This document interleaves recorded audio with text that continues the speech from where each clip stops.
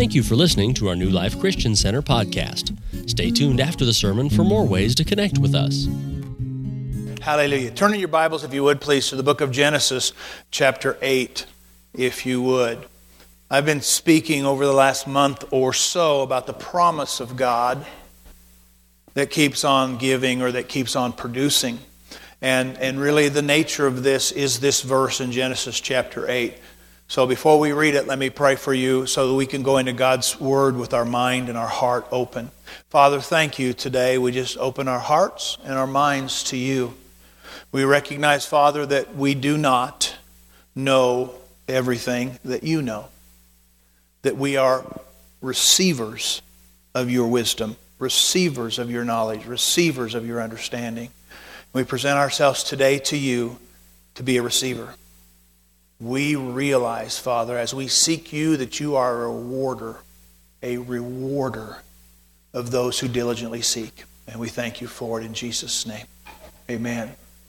In the book of Genesis chapter 8, and if I seem like I get broken here, and you saw Chad, we have a new piece of software, a new piece of hardware. We have something different in the house today. And so the screen that I normally get to look at used to look just like the one that you can see. But we've made a change to facilitate some other things.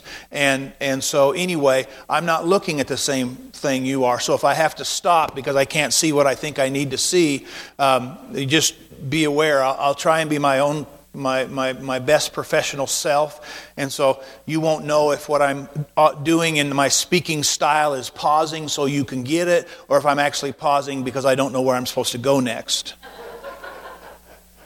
So, amen. Let's read it together. Are you ready? Genesis chapter 8. While the earth remains, seed time and harvest, cold and heat, winter and summer, day and night shall not cease. Do you see it? These are the things that God said after the rainbow covenant. Come on, don't let the world, hijack the rainbow. Okay? That's God's promise to us. And when Noah crashed the boat and they got off of it, God then had a covenant with them, and this is what He said. While the earth remains. Now remember, when this is potentially being said, the water is still receding. And they still have a real visual stimulus that says this really did happen to us. A few days ago, we were all standing around being laughed at. And those same people that were laughing at us were almost run over by the animals that God called into the ark. Right? I mean, that would have been a great parade. And then when the Bible says God shut the door, that's got to be pretty cool. Right? I mean, people clamoring around, and all of a sudden God goes, we're all done, bam! And that door goes shut. And the water comes up, not only from the deep, but down from the sky. And we hadn't had rain up to that point, near as I can find in the Bible. Pretty interesting turn of events. And of course, the clamoring that was once in mocking is now in desperation. Right? And they went through this. And when they floated around and they sent out the test birds and all those kinds of things, well, at some point they finally landed. I always like to say Noah crashed the boat. But, the one thing, if you read the story, is he didn't build a steering wheel. That's more important than you think. Because most of you want God to be your co-pilot. You want to have a steering wheel. Noah didn't have a steering wheel. He floated. Are you ready? Turn to your neighbor and say, I'm ready. Noah floated at the will of God through the function of the water. You float in life based on the function of the water, which is the Word of God. You don't need a steering wheel. Amen. Amen. So when we get to this place and we start looking at this promise that God gave, it continues to produce. It will or shall not cease. And again, you prove it to yourself all the time. I proved it to myself last night. I don't remember a spring like this where every time the rain came, it was inconvenient for me. I mean, normally in this kind of semi-arid climate, this is really a high desert area around here, and we don't get that much rain, and it really comes at opportune times where everybody claps and says, "Yay, God!" Well, now that my schedule is busy, I just want to tell you something. Occasionally, it rains on the day I need to mow.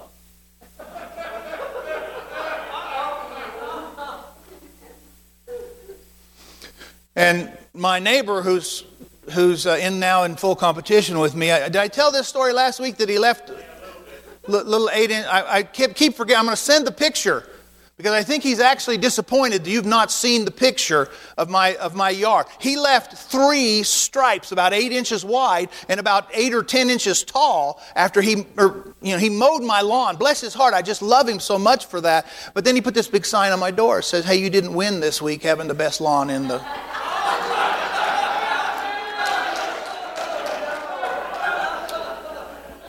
So he just waited for me to notice it, and then he got his mower back out and went back there while I was there and mowed the strips down. And so now, I'm telling you, the moment I get home, if I'm able and it's light out and it's not wet, I got to mow my lawn because I'm not letting Dave mow my lawn. He's having way more fun. It's the promise of neighborliness that just keeps on giving. It'll not cease, the Bible says. Summer, winter, cold, heat, night, day, those things will not cease as long as there's an earth. Neither will seed time and harvest. So living in the promise requires a belief in what was said. Living in the promise requires a belief in what was said. You do have it, good. And a trust in who said it. That's what we're talking about. If we're going to live in the promise, we have to believe what was said, and we have to trust who said it. So I'm going to prove that to you today, and I'm going to do it in 26 minutes. I'm going to prove that to you, but I want to call your attention next to Titus chapter 1, beginning in verse number 2. It says, "In hope of eternal life, which God..." Now underline this if you're in your Bible or in your device. Learn how to underline, learn how to highlight it. So the next time you're back to this area, that'll jump out at you. "Who cannot lie, promised before time began, but has in due time manifested His word through preaching." See, it's not that you haven't ever heard this before. It's that there's a separate or a distinct manifestation that God's trying to show you. This is never going to end. The whole of God's function towards us is through seed time and harvest. He promises. You put stuff in the spiritual ground, it will produce a harvest. That's all there is to it. It will produce a harvest. But notice what it says. It says, God who cannot lie, in verse number 2.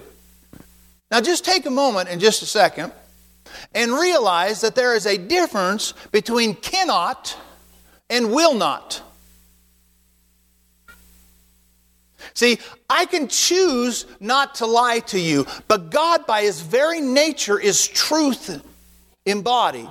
He cannot lie. It is not possible for God. Don't be twisting the truth here. God cannot lie. When you read His Word, it does not take a genius to make foolishness out of what God said, because our experiences not being able to see what we actually think we're supposed to see, we then evangelize in our words of what God's Word means. God cannot lie. Don't tell me that healing has passed away. Don't. He cannot lie. God does not change. You must believe what's said and trust who said it. And He cannot lie. Come on, process with me. You say, well, yeah, but Pastor, I'm not. Don't tell me what you're experiencing. Grab a hold of what God did. God cannot lie. See, if you'll get that, what I'm about to tell you will help you live in the promise. And actually, the promise is the blessed life. And I'll try and define that depending upon the time frame. Turn with me, if you will, to the book of Hebrews. Hebrews chapter 5. So there's a difference between cannot. Did we put that up? Did you put that up, Jeremy? I'm sorry, I didn't. I can't. We'll get used to it. Did you put up the quote? You did? Did you all get the quote? There's a difference between cannot and will not.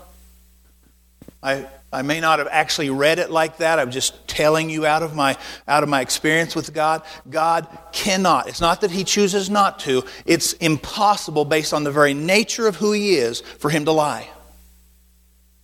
Amen? That makes sense. Are we together? So we're gonna believe in what was said. We're going to trust who said it because the guy who said it cannot. His nature is truth. He cannot lie.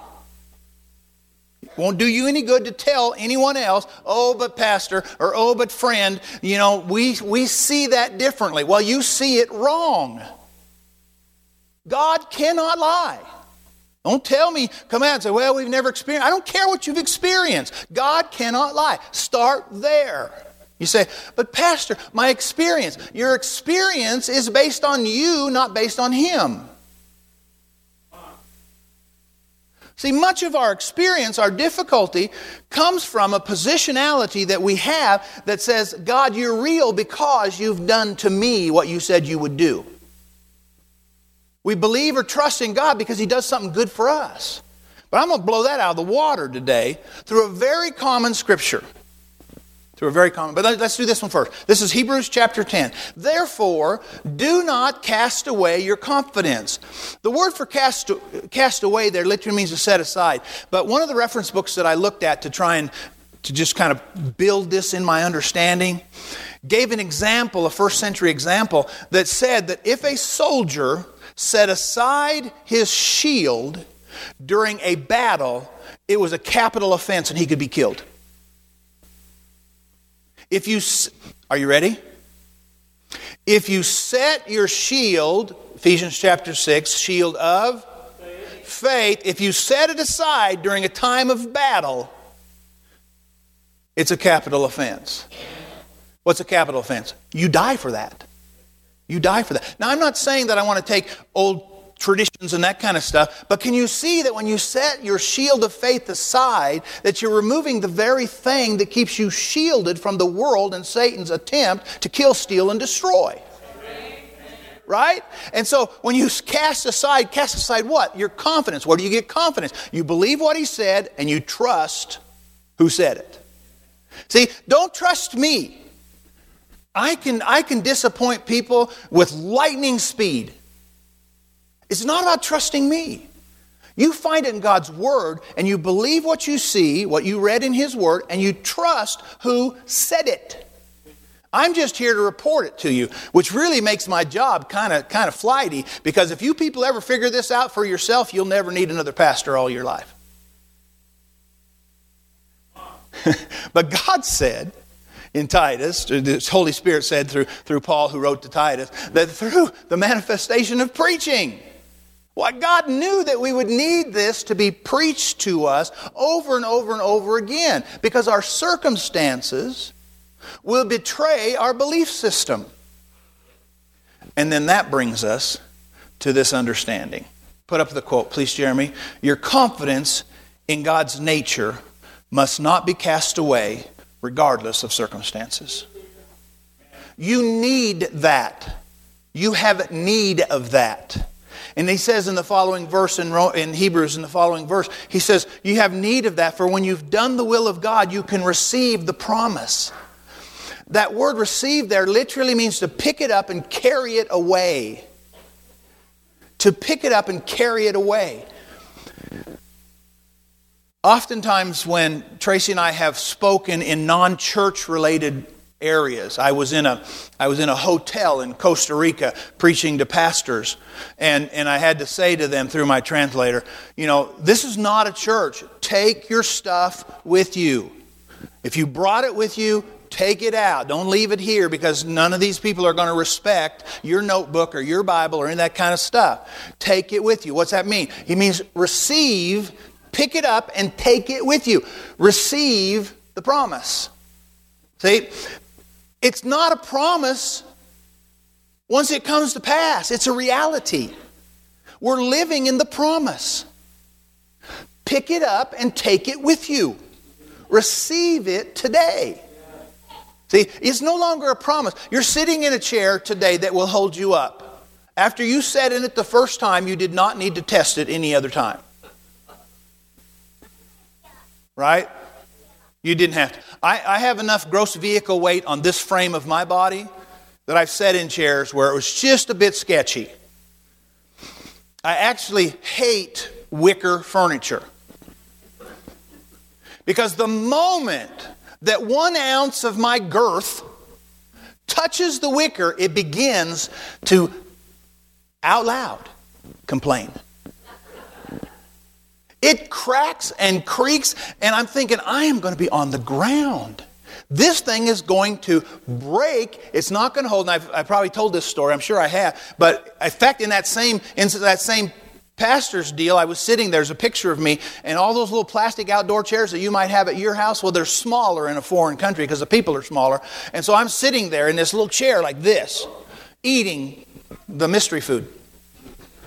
And I'm eating along, and when it got time for me to get up, I started to stand up, and a chair came with me. I'm thinking, there's no way for you to hope that nobody notices. You have a chair stuck to your derriere. It stood up with you. Praise God. You can say, well, you should lose weight. No, I'm just big-boned. Come on, who hasn't used that excuse?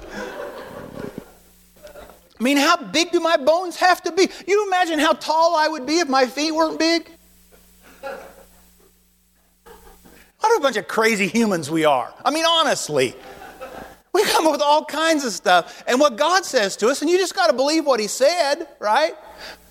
And trust because He said it. Amen. Amen. Turn with me, if you will, please, to Matthew chapter 5. Now, you may want to just follow along, but it's not going to read. This is the Message Bible. And do we have that? Is that what I'm reading? Okay. So I'm going to show you a couple of things about living in the promise, because there's some things that you got to process here. If you're going to live in the promise, or if you're going to live in the blessed life, you're going to have to understand some of the things that He said. And the Message Bible puts this so clearly in this passage, Matthew chapter 5. So I have it on my device, and so you can follow along, and I believe we'll have it on the screen for you. Here's the first verse. When Jesus saw His ministry drawing huge crowds, He climbed a hillside. Those who were apprenticed to Him, the committed, climbed with Him. Arriving at a quiet place, He sat down, taught His climbing companions, and this is what He said. You all know what's coming next. It's the story of the blessed. Blessed are you when. Only this context puts it in such a way, it's absolutely lovely to realize that He presents something that's just not all that cool, and then He gives you the results of that. Now here's my point. When we are in this position of being blessed, we have to recognize that we're in a blessed life where Jesus, our Savior, climbed a hillside. So what I like to say is personal ministry or following Jesus is uphill both directions. It's hard, people of God. And it says those who are apprenticed to Him in verse number 1 climbed with Him, which means that when Jesus goes up the hill, He wants you to go with Him. And it says the apprenticed, the committed ones, climbed with Him. You're going to have to climb the hill. This is not for the faint and for the easy people. Well, Jesus will be back. If Jesus wants me to be healed, He'll certainly heal me. And then you kick back in your easy chair and you live like the devil. No, that's not what we're talking about. You're going to have to climb the hill with Him. You're going to have to be committed. You're going to have to apprentice yourself to Him. If you want to live the blessed life, apprentice yourself with Jesus Christ. Amen. Notice there in the second verse, He says, they arrived at a quiet place. First, I guess it's still a part of the first verse. I'm sorry, I thought it was the second verse. He said He arrived at a quiet place. Jesus arrived at a quiet place. Why did He take His disciples, or the committed ones, or the apprentices, to a place that was quiet? So He could teach them. He took them to a place where they would sit and receive from Him. You need that place. You need to climb with Him. You need to be apprenticed to Him. And you need to be the committed one. Verse number 3. Here come. Remember, these are the Beatitudes. Blessed are you when. And we read them in the original kind of language and original translation. We go, oh yeah, those are cool things. But look at this. Verse 3. You're blessed when you're at the end of your rope. No. No one believes that. But I want you to today. Because you have to believe what He said and trust the person that said it. Why would you want to trust in your rope? Shall I ask it again? Why would you want to trust in your rope? Your rope is the best you can do. He says, blessed are you when you come to the end of your rope. With less of you there is more of God and His rule. Oh, that's how it's blessed. See, we're so willing to trust ourselves. Remember, we believe what He said and we trust who said it. Well, we believe what He said, but we trust who heard it. Me, I heard it. I trust me. So I'm going to do everything I can to facilitate living a blessed life, which includes being really comfortable. A blessed life is really comfortable, right? Where most everything goes your way except for the small things you don't really care about anyway. I mean, you're never in that position where you don't know which way to turn, you don't know what else to do, and the only thing that you have left to hold on to is who your Savior is. Been there, doing that today. It's why I like to have my family here. Because as you keep seeing me gone, many of you might imagine what my daughter-in-law looks like. Well, if you saw her today, other than not having any hair, she doesn't look ill. She's not like some little skinny woman waiting to die. And for whatever reason, it makes me comfortable. Because I think maybe you'll believe with us better if you can see her and make your decision about, well, she must not be so bad. Because when we're gone all the time, the natural human thing is, well, I must be getting close now. No, you don't have to say amen. It's okay. It's where my brain goes. It might be where your brain goes. When you go through these things where you're at the end of your rope, you might want to consider letting go of your rope. So there's less of you and much more of Him. But it is dang scary. Like for real scary. Because what's at risk is really hard to process. That's the blessed life. Aren't you happy I told you? Look at the 4th verse. You're blessed when you feel you've lost what is most dear to you. Well, no thank you, actually. I'm not blessed when the thing that, forget whatever you think the thing most blessed is. Whatever you think it is, man, you're blessed when you think you've lost it. Who signs up for this? Who climbs the hill with Jesus? Who's the committed? Who's the apprentice? Who learns the promise behind the speaker's words? You're blessed when you feel you've lost what is most dear. Only then can you be embraced by the one most dear to you. Want to know how to get hugged from God? Stop hoping that the hugs you're willing to receive are going to work. Get past all of that. Verse number 5. You're blessed when you're content with just who you are.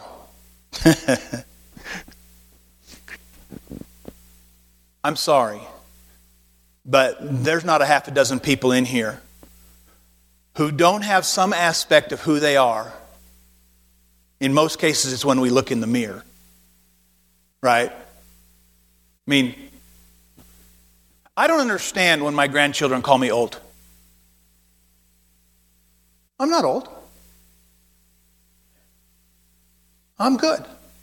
I don't understand. Yesterday, my kids kept saying to me, Dad, go sit down. Well, shut up. I can do this. Get out of my way. I learned that I cannot lift a 3/4 inch piece of plywood. I don't know what they weigh more than I can lift, okay? And it won't do any good if it's a 4x sheet piece of plywood to cut it in half so you can carry it. If you need the whole sheet, cut it in half. Don't help. My boys are saying, Dad, get out of the way. My wife came out, I'm standing, so there's these little obsessive compulsive things in building that I don't like. Like there's a cable connect, there was a cable connection going to my wife and I haven't had TV for I don't know how many years. There is nothing on TV that I'm missing. You say, well, yeah, well, okay. How much you spend on cable a month? Don't shout it out yet, but many of you might spend more than $100 on cable. You want to know how much I spend? Goose egg. You say, well, don't you need that? No. Everything that happens on the news program's already happened. You don't need that. Well, how do you know how to pray? Because I listen to God.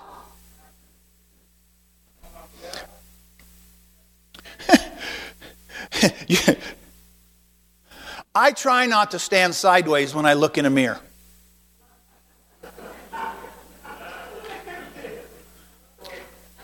If I had a full-length mirror, the 3 things that stick out are my toes, my nose, and that part right here. I don't really like that.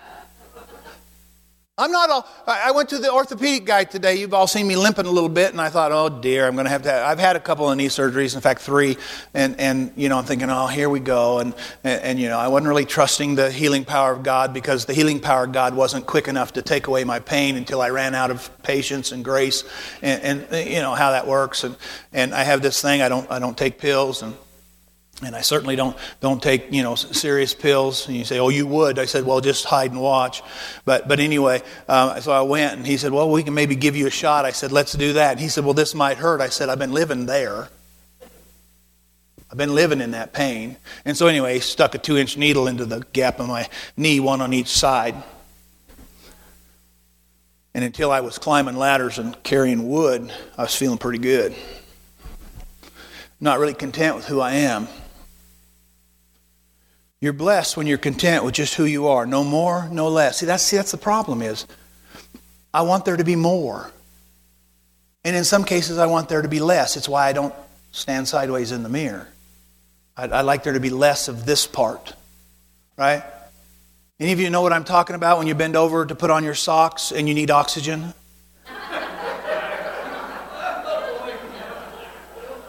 Do I need to explain to you why that happens? There's too much of this, and it's squishing on the other stuff in there. And the other stuff can't do its job. And so then you get all red-faced. I'm still flexible enough to get my leg up there, but my leg pushes against the stuff that's in the way. I'm not comfortable with who I am in some cases. I want there to be less of this and more of some other things. Can you witness with me? Amen. This is the blessed life, content. He says that's the moment you find yourself proud owners of everything that can't be bought. Wow, that's a great harvest. Pick that one up and carry it home with you. The proud owner of everything that cannot be bought. Thank you, God. Look at verse number 6. You're blessed when you've worked up a good appetite for God. How many of you know what it means to work up a good appetite? Praise God. I love that. I love driving by restaurants that are beginning to cook whatever it is they're cooking. You drive by and you smell it and you go, One of my children used to live a few blocks from a Krispy Kreme. Help me, Jesus. That flashing red light on the side of that building was a stop sign. I worked up I wasn't working up a good appetite for God. I was working up a good appetite for personal satisfaction. Are you with me? I got a big appetite for personal satisfaction, and occasionally I have a reasonable appetite for God. He said, blessed are you when you've when you've worked up. Listen, I'm more hungry when I work harder. Are you all? If you put in a little bit of effort and that kind of stuff, and you've been out doing whatever it is you do, and your time to eat lunch or whatever it is, and you're saying, man, I'm kind of hungry. Yeah, you worked up an appetite. What would happen if you would expend the spiritual energy of your last spiritual meal? When it came around again to eat spiritually, you'd be hungry for God. Blessed are you when you worked up good, for He is food and drink in the best meal you'll ever eat. Wow, what a good promise. This is the promise that keeps on producing. This is the blessed life, people of God. Believe what is written and believe who said it. Verse 7. 3 more. Are you ready? 4 more. Counting this one. You are blessed when you care. Oh, I care. No, I don't care. There are times where caring is so much work. Because really, some people are needing something because of their own ignorance. I get tired of that. I get tired of driving by the people with the sign that says anything helps. And I want to stop and give them a website and say, go listen to me preach. But you see, that wouldn't necessarily help under the circumstances. So what do? You got to care. And the manifestation of that care needs to be according to the person you believe, trusting in the person who said it. When you care, at the moment of being careful, you find yourself cared for. In the midst of doing that, you have a level of satisfaction. You're blessed when you get your inside world, your mind and heart put right. Then you can see God in the outside world. I'm telling you right now, when I go through certain fires like I'm going through right now, God always deals with my inside world. Always. But why? Because He wants to show me what it looks like when God is at work in the outside world. I see God working in me, and it enables me to see God working in the world. So for an example, after someone has a surgery, and you say, well, I thought you didn't believe in all that. I believe just fine. God's smart enough to give us doctors. Praise God. And if, part needs to be fixed, have it fixed. Didn't make, God doesn't not like you because you go to the doctor, but He does struggle just a freckle when He's in second or third or fourth place. Put Him in first place. I waited since October to go to the doctor. You say, really? Yep. You probably didn't notice that I was limping around. Probably didn't, I was hiding that so well. You probably couldn't tell that one of my legs hurt worse than the other. And I limped around until both of them hurt. Because the other one was compensating for the one. But I wanted to keep God first. God, I'm not going to the doctor unless I'm absolutely positively clear that that's what you're asking and telling me to do. I went last Wednesday. Verse number 9. You're blessed when you can show people how to cooperate instead of compete or fight. What's He asking you to cooperate with? Not all the junk, but what He's doing in you. I want to cooperate with God. I want to come out of the difficulties that I face. I want to come out with a sheer trust that says, God, I don't know how we got here, but I'm glad we went there. I'm glad, Father, you taught me some things. I trust you more now than I ever had, and I'm not sure I needed that to learn how to trust, but I'm telling you, I trust you more today. You're blessed when you can show people how to cooperate instead of compete or fight. That's when you discover who you really are and your place in God's family. Oh man, pick that promise up and take it home with you. See, you receive the reward of the promise. Pick it up. Take it with you. Verse number 10. You're blessed when your commitment to God provokes persecution. Nobody signs up for this. The number of people in positions of authority or understanding who have said to me or people I've been with over the last 40 years, they've said things like, well, we want you to trust God, but... But, and then here they go with this story about how what they're saying is more influential or more powerful or more truth than what God's Word says. And they'll say things like, well, you have to be a realist. Listen, do not wake me up from this dream called the blessed life where Jesus is at the center of my life. Do not wake me up for that to tell me what your reality looks like. Well, I'm just getting by. You're not getting by. You're settling short. Oops, did that come out? I just meant to think that one. You're blessed when your commitment to God provokes persecution. The persecution drives you even deeper into God's kingdom.